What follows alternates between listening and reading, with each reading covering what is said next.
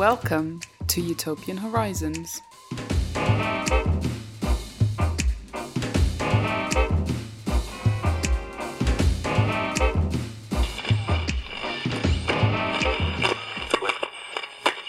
Hello and welcome to Utopian Horizons, a podcast where I cover a different utopia, dystopia, utopian thinker or movement in each episode. My name is Paul, and in this episode we're going to be talking about virtual cities.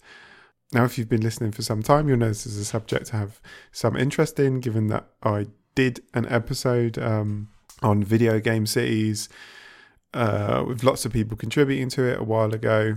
But I recently found out about this book called Virtual Cities, written by Konstantinos Dimopoulos, who is someone who I was familiar with just like through Twitter and stuff, who's involved in video game development, but also has a background in urban planning and all this type of stuff, an academic background. So he's always had an interesting perspective on virtual places.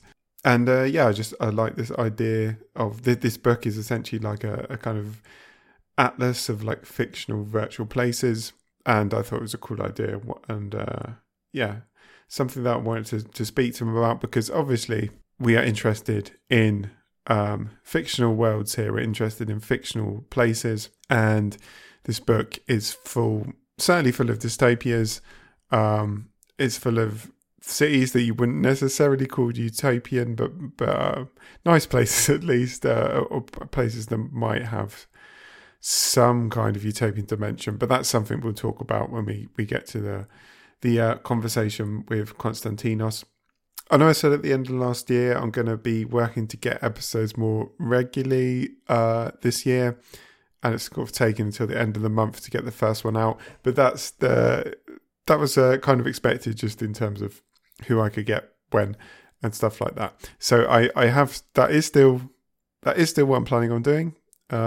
Spoken to lots of people over the last few weeks about coming on the show, and got stuff being planned. So I'm hoping I can get some episodes out fairly quickly after this one. But quickly before we get into the bulk of the episode, if you like what I'm doing on the podcast and want to support me and help doing it, and get access to extra bonus episodes that aren't here on the main feed, then head over to patreon.com/Utopian Horizons, where you can sign up to support me and get access to that bonus content, as I mentioned. Also, if you've been enjoying the show, please consider giving me a review on Apple Podcasts or whatever you listen to this on. And you can follow me on Twitter at Utopian Horizons if that's something that you want to do. Oh, one other thing I'll mention. I had an article come out today, I think, as I'm recording this, in Blood Knife, which is kind of online magazine about like capitalism, I guess you would say, and kind of culture and stuff like that. And I got an article in there about The Last of Us Part 2 and how it kind of how it's kind of an artifact of America struggling to find a vision of what it is, and kind of how it sees its future, and taps into all kinds of like utopian and dystopian themes. So that might be interesting to you. And also there's loads of other cool stuff on Blood Knife, which I think you'll enjoy if you like this show. It deals with lots of the same kinds of issues, I think. So go to bloodknife.com if you want to find that. Anyway, that's enough for me on all that stuff. Let's get into the conversation with Konstantinos. Hello, just editing in a quick bit to say I forgot to mention, I've just realised as I've been editing the audio, you'll probably hear my kids shouting in the background at some points during this episode. That's just a factor of Corona and my kids being at home more. So sorry about that, and sorry if it bothers you in any way. I will do my best to clean up the audio and edit it out, but you're probably going to hear them sometimes. Just wanted to say that, and now I'll leave you with the episode. Joining me now is Konstantinos Dimopoulos. He is the author of a recent book called Virtual Cities, an Atlas and Exploration of Video Game Cities. To start us off, Konstantinos, I wonder if you could just tell people listening a little bit about your background and what this book is you've just written and what it's about? So, of course, first of all, hello, thanks for having me over. And so, a bit about me.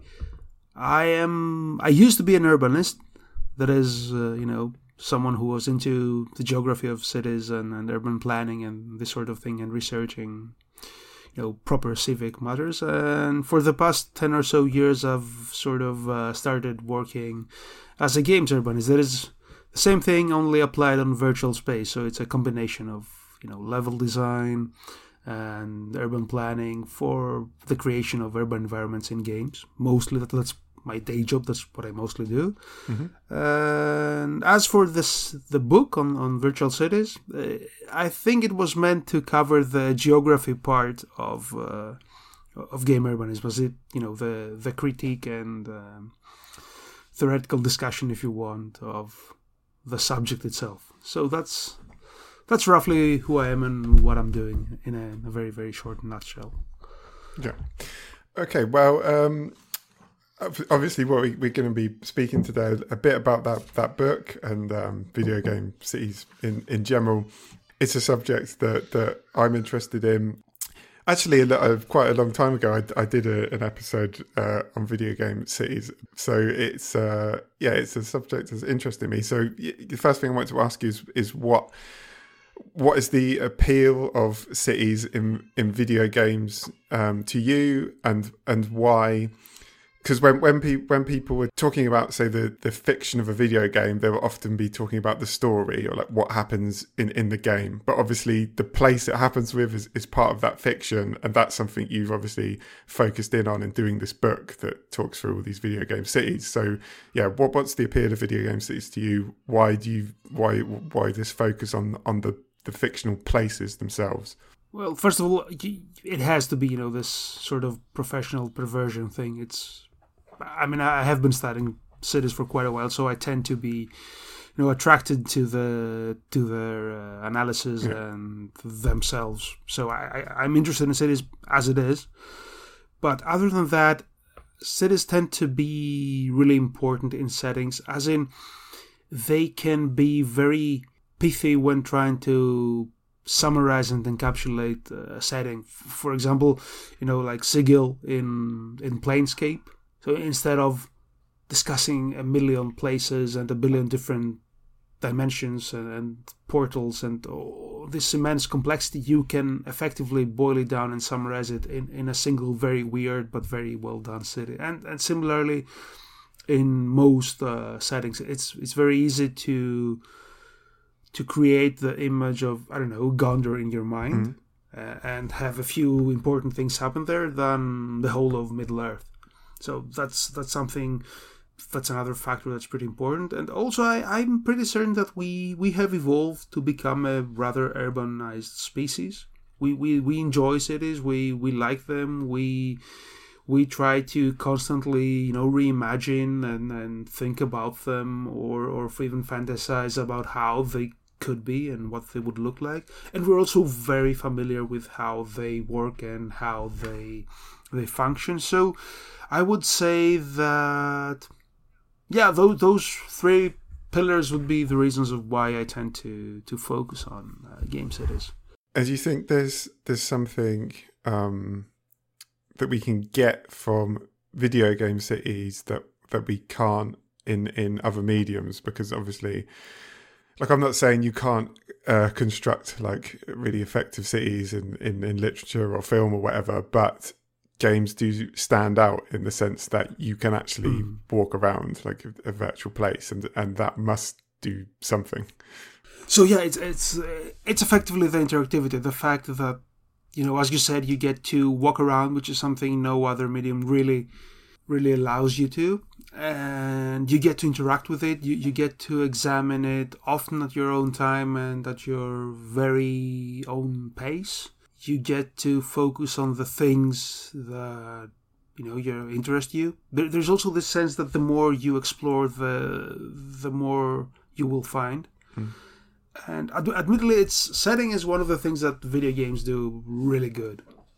I mean, we're very bad, say, with monologues or with, showing off complex and intriguing characters, but we are good with doing setting and cities in particular, even if we don't always succeed at the scale of them. Yeah, sure. What for you would make up a good virtual city, or like how would you think of designing a good virtual city?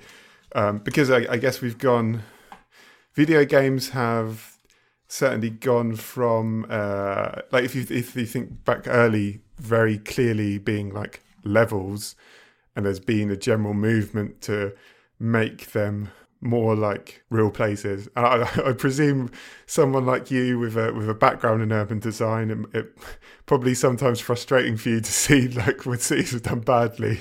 But how do you design like a good virtual city? Like how does that look for you? It's true, but I mean the first consideration would have to be something that's really closely tied to game design and level design and like narrative and everything. You have to make certain that the first thing that your city does is fit in and let people play the way they're supposed to play. Mm-hmm. And I mean this is like a demand that has to be met at all times.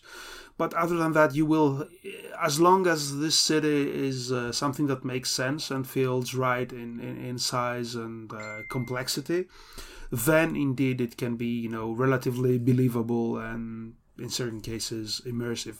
Another thing you would have to keep in mind that a memorable place that would be unique in a world, so that it would serve a specific function. It would be, I don't know, anything that makes sense, like, I don't know, an outpost, transportation hub, something that would give it a reason for existence, that would also help ground it in reality, is also something that helps a lot. So you would also have to imbue your city with some sort of history and imagined past, maybe hopes for the future, something like that. So you would have to, roughly speaking, try to simulate the way that cities are built, at least in your mind, not like in the 3D block out of the city, and try to keep things as coherent and sensible as possible. Obviously, stealing from reality and stealing even bits from reality is something that can help a lot. Is it that different to your, like, you got obviously this background in urban planning and stuff? Like, is it that different to thinking about real places? It's not that different, but there are certain very, very, fundamental differences. I mean, first of all, you are not, you don't have to tackle, red tape and specific laws and specific regulations. You do not have to make certain that everything works according to the laws of nature. You can bend anything you want to fit your specific needs. And it's relatively relaxing, the fact that that anything you do will not directly affect the everyday life of many people, so that's pretty freeing. Yeah, I mean, on the other hand, you do have budgetary constraints, and you do have this need to recreate something that is usually, I mean, if you think of any city, think of any major city, and it's been there for a few centuries. It has been planned and replanned by countless specialists. It has been populated by with buildings from countless eras and the thousands of brilliant architects, and it has been shaped in a billion tiny ways from millions of people living there over history. And you sort of have to simulate that and make something that looks and feels as lived in as this super complex and infinitely granular, detailed reality. So yeah, to do that is an exercise in clever abstraction and maybe symbolism.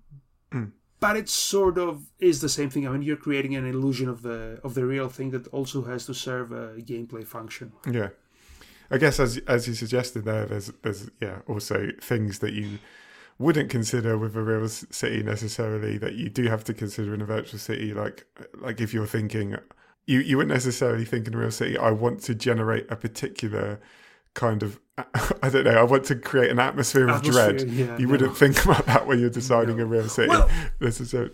Admittedly, some people would. Okay. And that there is this very, very offensive type of urban design where you want to keep certain people out of certain places. So you do not want the homeless to sleep here. So I don't know, you put like small metal spikes here. Very true. I mean, it's sick, but it's something that is increasingly happening around the world. So I mean, you do have this completely uninviting type of urban planning, or you have. Speaking of atmosphere, I mean, if you want to create an impressive processional avenue for the king, I mean, you probably don't do that nowadays, but you used to do that during the Baroque era a lot. Your whole city would be created around this idea. And this is something that has happened. I mean, especially in places like, Petersburg or Washington, without kings in Washington, but you had this very, very monumental design of the whole city. Yeah, I think this now kind of it gets to like one of the reasons that I'm very interested in talking about cities and virtual cities in terms of like thinking about utopias and dystopias and things like that and what they do. Things like you mentioning just something like spikes to keep out the homeless. Like you can just see that, and that tells you a lot about social dynamics of a place. It tells you a lot about inequality, about who's wanted where and who's not. I guess those are the types of things that, and like you said, like one of these grand avenues. Again, the city being built around that tells you a lot about who is in power, who's not, who this place is designed for. I guess those are the kind of things that you might be thinking about employing when you're building a virtual place. True, and maybe even more. You would be more emphatic in your design. You would have to make certain that people absolutely see that. Because I mean, sometimes, maybe you have to balance subtlety with really impressive stuff, but you usually need to drive points really hard in games. You have to keep in mind that people are mostly playing, so in order for them, I don't know, to notice the chimney stacks of Dawnwall and Dishonored, you will have to have a lot of them and show them repeatedly and make certain that people get it, that look, this is what it looks like, even when they're not paying attention. So this is like another design-wise difference. Like your aesthetics tend to be more exaggerated on average.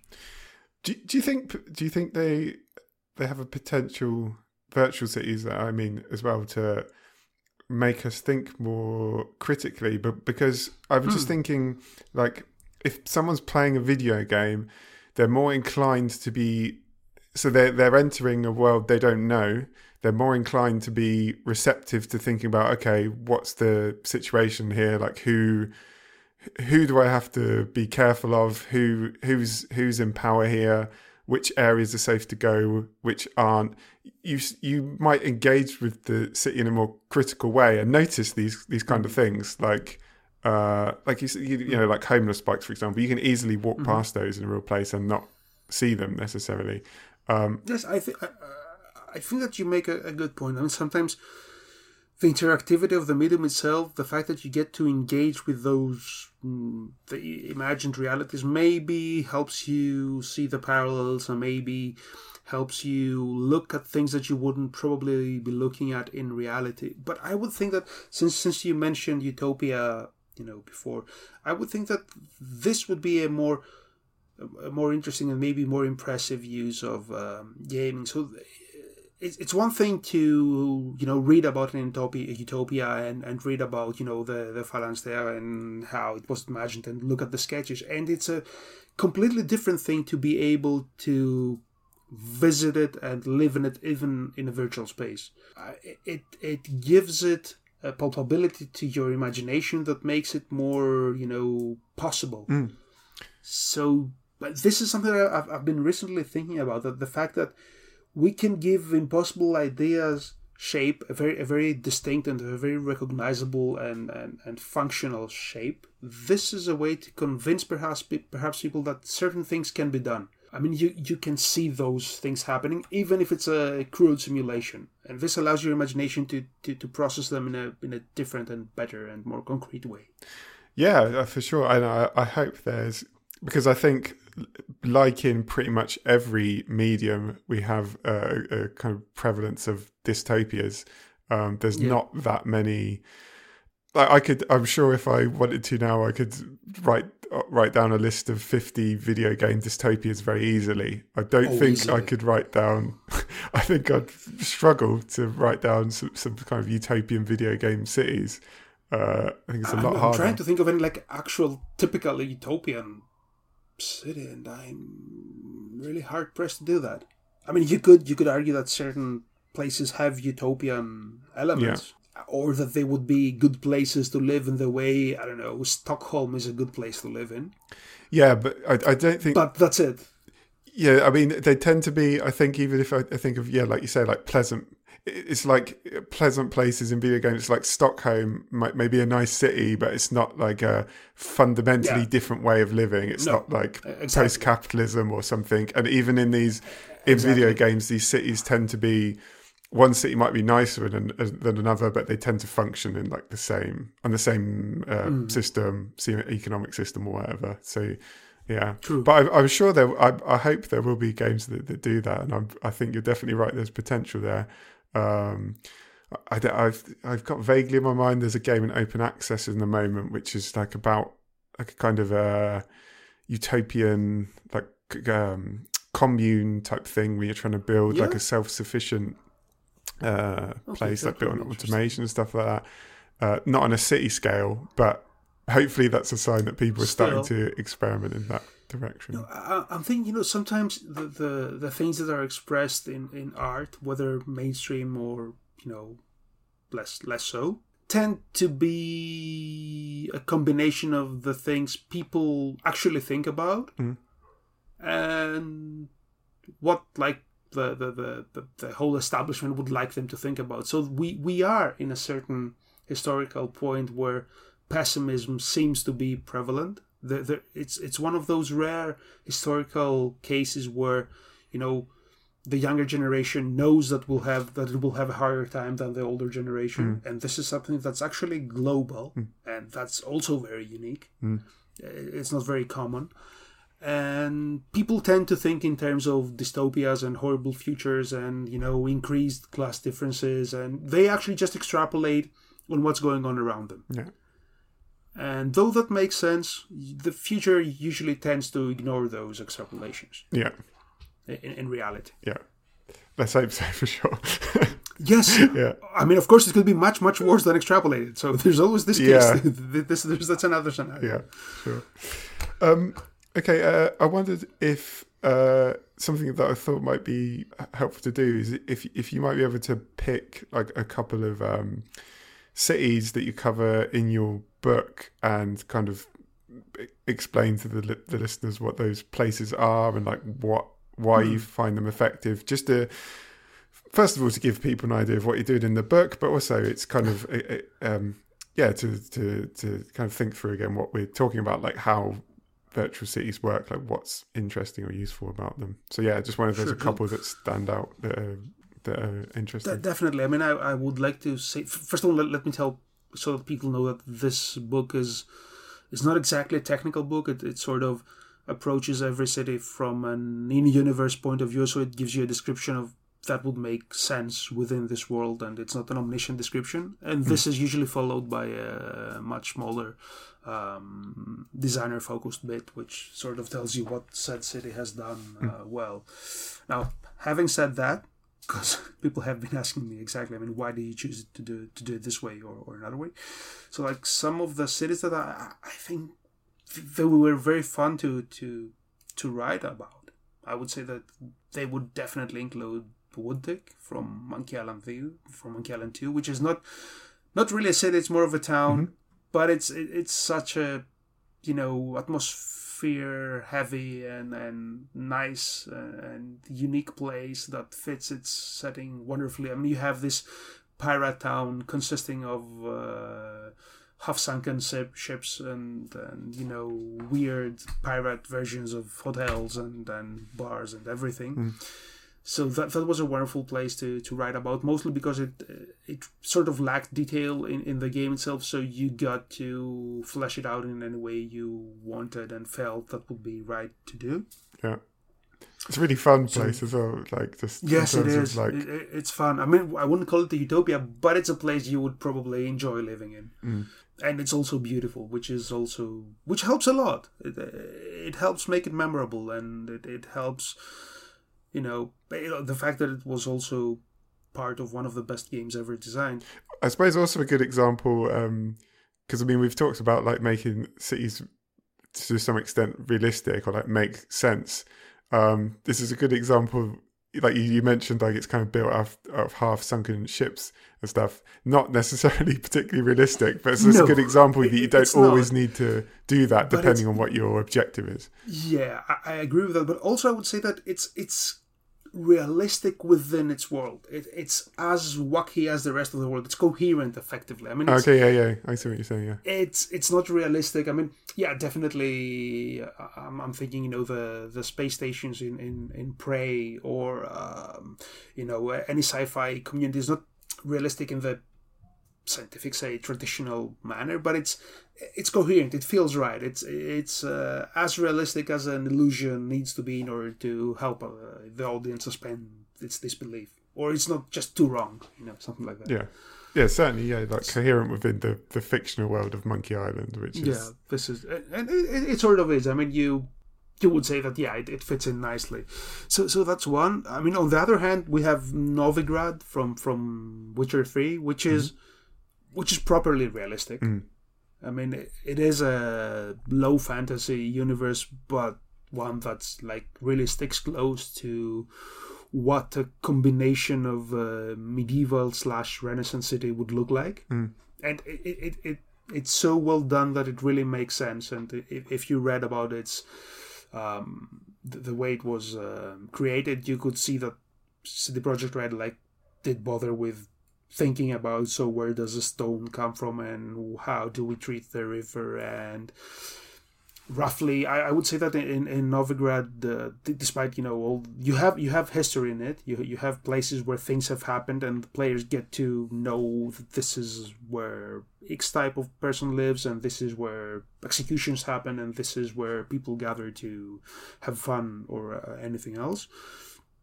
But you also see the correct societies, the society you would expect to see in such a place. I mean, you do have like the poor and the rich and the super poor within the city, but you also, when you have the contrast of the urban poor to the countryside poor, which during the Middle Ages was extreme. So you get that too, and this makes the place even more real. And you have wells. So usually games do not have wells, and if you start thinking about wells, you then start looking at all the games, thinking like, where do these people get their water from? Yeah. How do they? It's not a difficult thing to model like a couple of wells and just put them there, even on a symbolic level. Just like, look, we've thought of that. People get to drink water, and Novigrad does that very impressively. And I think at some point I did the calculations. Like how many buildings there are in the city and how many people would live on average in the city, and you would see that the sizes and the scale are pretty close to historical. I mean, you wouldn't have like 30,000 people living in such a place, but you could have probably 10,000 people living in Novgorod as it was modeled. Okay. Which is, that's a lot of work. Yeah. Yeah, they and I mean, if you go to like well-preserved like medieval European cities in real life, you can see that they've paid attention to how those places are, and like you said, in terms of aesthetics, but also like you said, the structure in terms of like having squares and stuff, which would have been common at that time.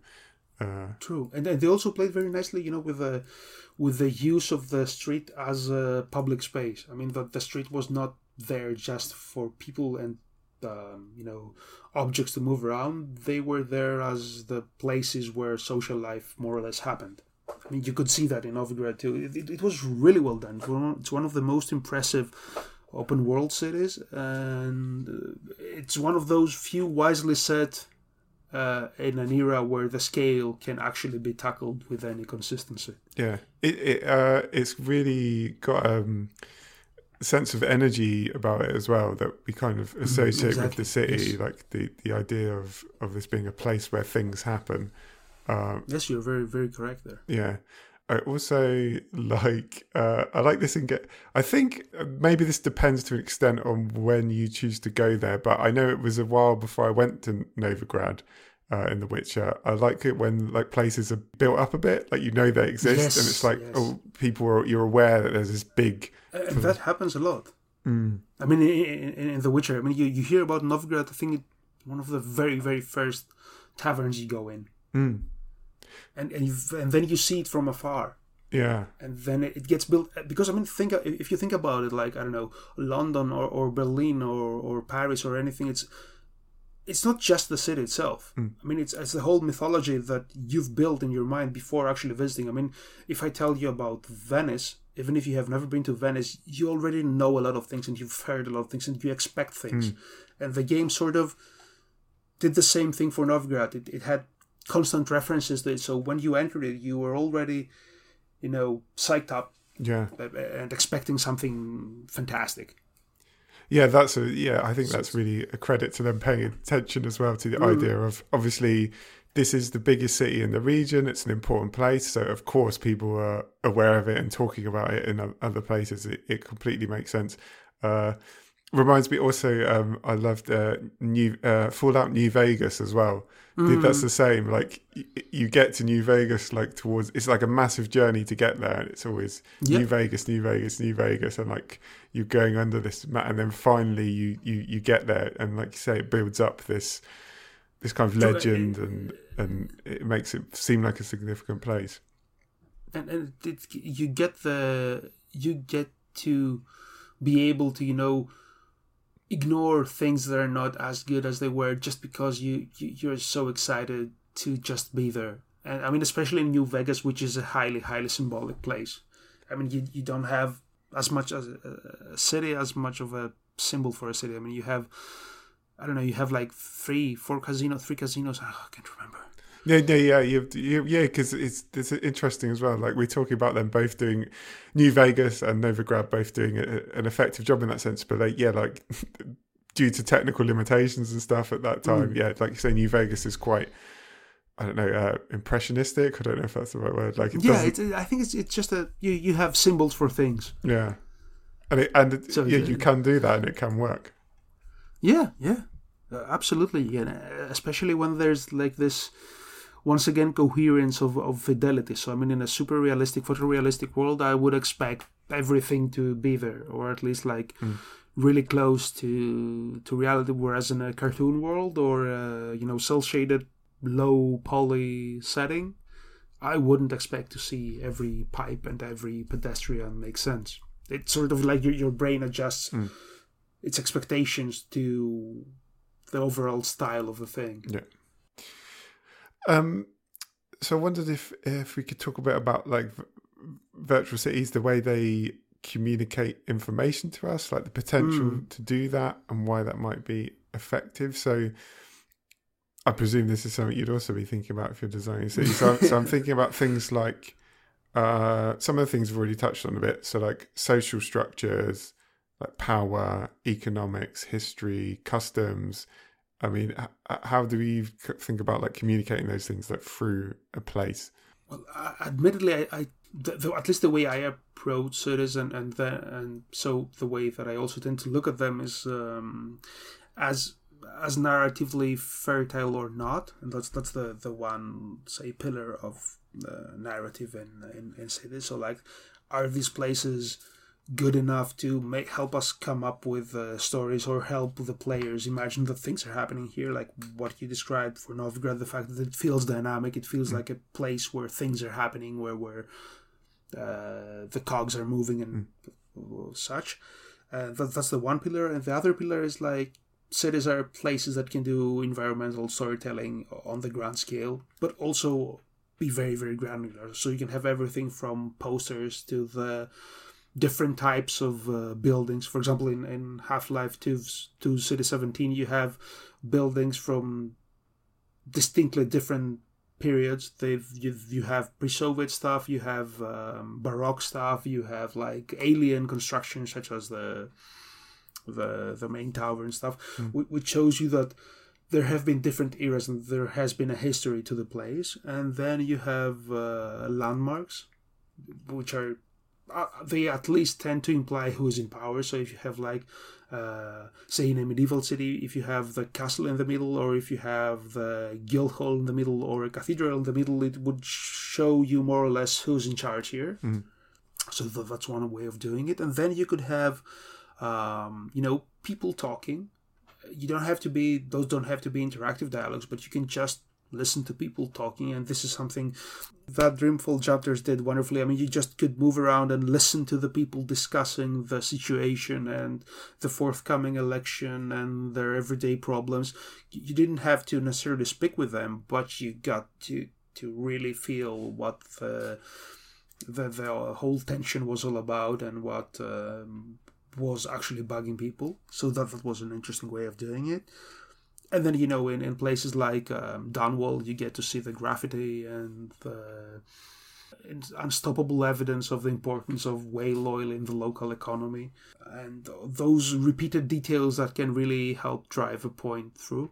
So there are really several ways of doing it. And it really depends on the type of game and on the speed of the game. For example, in an adventure game, you just have descriptions for everything and you know that players will look at them. And whereas in a shooter, you would have to make things more obvious and make certain that the landmark in City 17 is a huge thing. That's the first thing that you look at when you exit the first area. Yeah. So it depends. Yeah, makes sense. I wondered if there were any trends that you came across when you were picking out these cities and writing about these cities. Like if there's anything that you were, as you were going through, you would notice something that was appearing again and again, like in terms of either how they were designed or what the cities were trying to articulate or something like that. So was there anything? Well, there's a tendency to focus on landmarks, which is wise, and it also comes from level design. I mean, the so-called win is the important places that have to draw players in. Everything from the Combine Tower in Half-Life 2 to the Shinra headquarters in Final Fantasy VII. Those are like major buildings, major landmarks that we know that can both tell stories and pull players towards them and maybe even drive the plot. Yeah. So this is something that a lot of games use. And then there's always, the very obvious rich-poor divide that is... I mean, this basic class distinction of societies, which, everyone is really, really aware of. In reality, is often... I wouldn't even say exaggerated anymore. No. It's just represented in games. It's there, and you can see it. And this is something you can relate to. I mean, easily. Yeah, and it makes sense. I think that even that's probably something people put in games without even thinking about it too much. It's kind of an example of like how our awareness of like even not necessarily on a conscious level, but like our kind of the tensions and anxieties and problems in our real world are going to be expressed in those cities, intentionally or not. I completely believe it too, that it's not something that's really intentional. I do not believe that vast corporations would like to draw our attentions to the fact that this is a very divided society. No. They do not. I mean, rich people do not want to draw your attention to the fact that they're rich and poor. No. Yeah. But the fact that those games are made by normal people and they just consider this a normal fact of life and they just express it, and it's a good setting point to draw attention from. Yeah. And this is what makes it so prevalent. And it's actually more prevalent, I would say, those class distinctions, they're more prevalent in mainstream games than in indie games, which tend to be way more personal. Yeah, I think you might be right when I'm thinking about it, yeah. There are very, very few. There's like a distinct lack of indie games that tend... I mean, okay, we have Disco Elysium. Okay, definitely, we do have that. And certainly another... 10 or 20 or so, but most of the indie games tend to be too personal to care about anything going around them, which is very interesting. I suppose that's also potentially partly a factor of scale, in that obviously big studios are able to make huge places, and then if you do make a huge city, then it's like you say, it's just by instinct you'd think, well, there's going to be rich people, there's going to be poor people, so it would feel pretty silly otherwise. otherwise. Yeah. But still, it's there, and it was very. I mean, I kept noticing it, and it wasn't like subtle or anything. It was like very emphatic and very in the middle of things. Yeah. That this is how these societies are constructed, and that was pretty fascinating. Yeah. Actually, while we're talking about big cities and scale, I wanted to ask you what you think about scale when it comes to designing cities, and if you think this might be overvalued. It's kind of like a personal bugbear of mine that like there's a lot of focus in video games. Again, this is more in terms of like big budget video games, like, oh, the next game's going to be even bigger, like the city's going to be bigger, as if that, and there can be value to that, but to me that doesn't. It's kind of this idea that this inherently makes it better, and I tend to think of places like Dunwall, which is relatively small, from Dishonored, Rubacava, which you have in the book as well, from Grim Fandango. Again, quite a small place, relatively speaking, that nevertheless do a lot. But both of these places, I mean, both Rubacava and Dunwall, despite being like the actual game space is really small and confined, and I would say curated actually. But the sense of the civic scale is there. I mean, you do feel that Dunwall is a huge place. Yeah. And the game is very clever at, evoking this sense. It gives you like amazing views. It lets you, move around this Thames-like river with a boat from place to place, and you look at this vast city on either side of the river. You don't get to visit it, but you have this constant sense that this vast city is there, and this could even be achieved, with a map. If I show you, the two maps from Gabriel Knight 1's New Orleans, and then you get to visit those 10 or 15 super detailed locations. The game space might be tiny, but you always have this constant feeling that you're playing in this large metropolis. Whereas in an open world game, especially in an older one, you would have to abstract things far too much. And, in reality, parts of a city are of no particular interest to anyone other than residents. Yeah. So, I mean, you don't want to necessarily drive through that place, or you won't have anything to do there. So when you approach, I think the difference is like whether it's an open world or a curated world, and when it's an open world, you will have to, go for a size that's at least slightly convincing.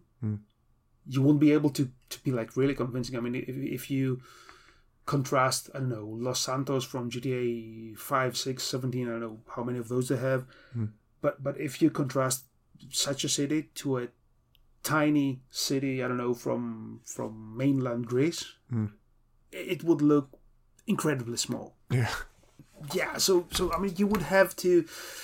I don't think that we always have to go the open world way. Yeah. Let me just say that sometimes it can work. I mean, in Novgorod it works wonderfully. Yeah. Admittedly, my GTA Miami, it's an interesting place. It's very being cartoony helps a lot. But it's not always the best idea. I still haven't, played Cyberpunk 2077 to see how that went. Heard conflicting things regarding the city itself. The city looks really good. Yeah, good. That's good to know. Yeah. I think as well. Yeah, I think sometimes. I think sometimes people maybe just would need to think about a bit more about how people actually experience cities, because like you kind of you've kind of suggested this as well. Like if you live in a city, you probably don't spend all your time driving from like one end to the other like you do in open world games. So you probably spend most of your time like in an area around where you live, and maybe like in an area around your work, where you work. So people's actual experience of living in cities is often based in like relatively small hubs. They don't just like they don't just drive around constantly, like moving all over the place. And even if you think the way we move around the city, it's either by driving or via public transport. It's mostly points of the city where we live in. We don't have this continuous sense of space. We feel the scale around us. It's different being in New York, and it's different being, I don't know, in a small German town by the Ruhr. You feel that at every point, but still, I mean, you will go to the subway, enter at station B, and exit at station E. Yeah. And this is where you go to your friend's house, and a few places around that. Or even when you drive, you usually have like this very specific set of arteries you follow in order to get from to commute, for example, or to visit your grandmother, whatever. So usually a curated space works better because it allows you to work on those specific districts and sub areas and give them all the granularity and detail that we expect to see. Yeah. And make them matter, actually. Yeah. Okay. Final question. Might be difficult to answer given we've already talked about lack of utopias. I just wondered if there are any cities that you've included in the book that you would consider in any way utopian or have some kind of utopian dimension that you might be able to talk us through. Now, I'm thinking, okay, I mean the Bus Simulator 18 city is not utopian. It's pleasant. It's like a pleasant social democratic type utopia, which would be too good to exist nowadays, but would be completely like unimpressive during the 60s or 70s in Europe at least. But yeah, like the idea of like a functioning public transport system is kind of utopian. Yes, I mean, right now it sounds completely amazing. The fact that you don't have like countless homeless, deteriorating infrastructure, and those things which are not utopian, just like the average thing people were meant to expect a few decades back. Yeah, true. But then I don't know. I mean, I didn't know much about it. I didn't know much about Pripyat from Stalker. But I mean, the more I read about its the actual city, that came really close to utopian planning, with a slight problem of the exploding nuclear reactor accident. Yeah. Which, I mean, if you exclude that, the rest of the city was pretty amazing. And I was actually reading that the people living in Pripyat were incredibly reluctant to leave it even after the accident. Right. Because they realized the fact that this was an incredibly well planned and impressive city with amazing flower beds and enough. They had enough space in the combination of restaurants and bars to actually fit in 70% of the population simultaneously. Okay. Yeah. Which is crazy. I mean, they had all those things, and then you have this minor problem of the exploding reactor, which sort of kills it for everyone. Yeah. But honestly, I mean, outside the book too, I just can't think of any proper utopian take. I mean, there are hopeful games. There are games where you like you change the dystopia and you win the bad guys in the name of society and everyone. But an actual utopian place, I don't think of. Yeah, we've seen utopias that have failed, and always, admittedly, utopia is also pretty subjective. I mean, for some, the Bioshock's objectivist, anti-human theory would be utopian. Yeah, so, yeah, I suppose. Absolutely. Yeah. Yeah, but it's interesting that Bus Simulator comes up as a bit, because I'm sure that when they were building Bus Simulator, they weren't thinking, oh, let's build a place that's like utopian. But yeah, just in kind of making a functional city and making a functional transport system, and like you say, there's not homeless people on the streets and stuff like that. It kind of inadvertently gestures to something that's at least kind of utopian. But do you know what? Maybe the Citadel from Mass Effect. Okay. Yeah.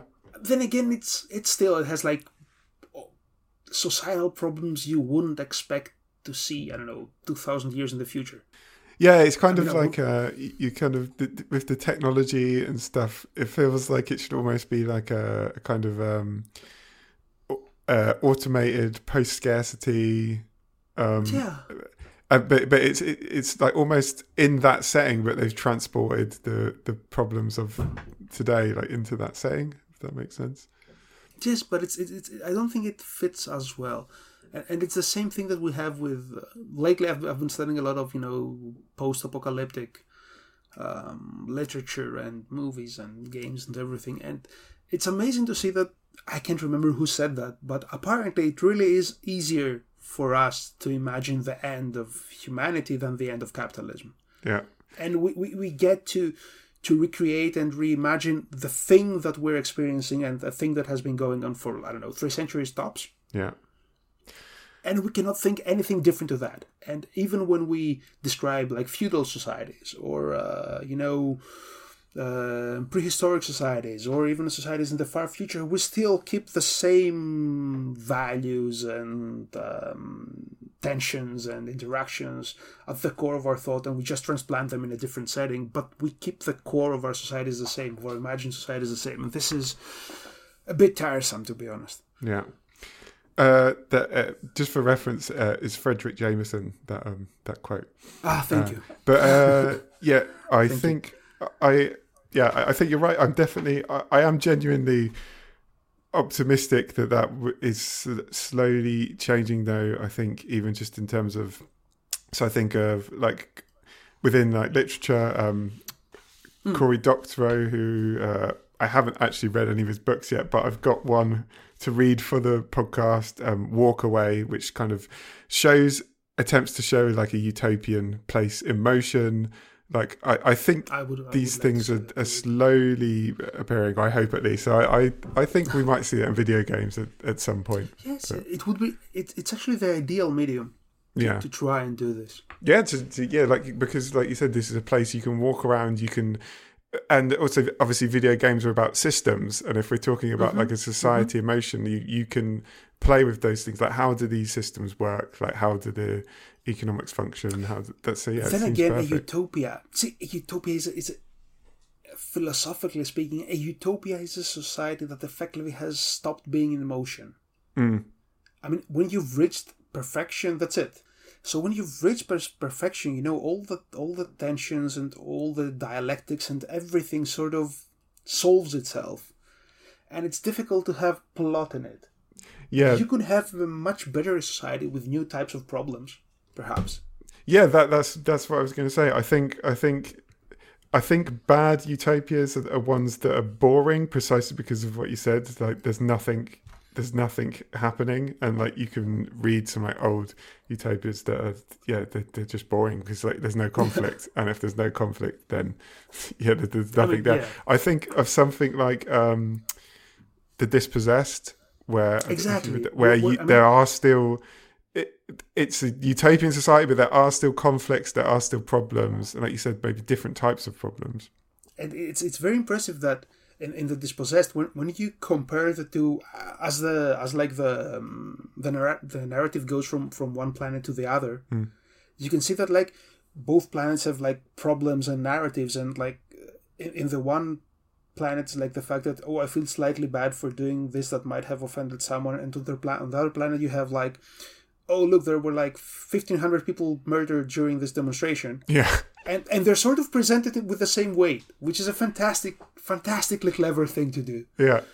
It's like, obviously, if you are Ursula Le Guin, you can obviously write like really impressively and manage to convey that sense of conflict out of tiny things. Yeah.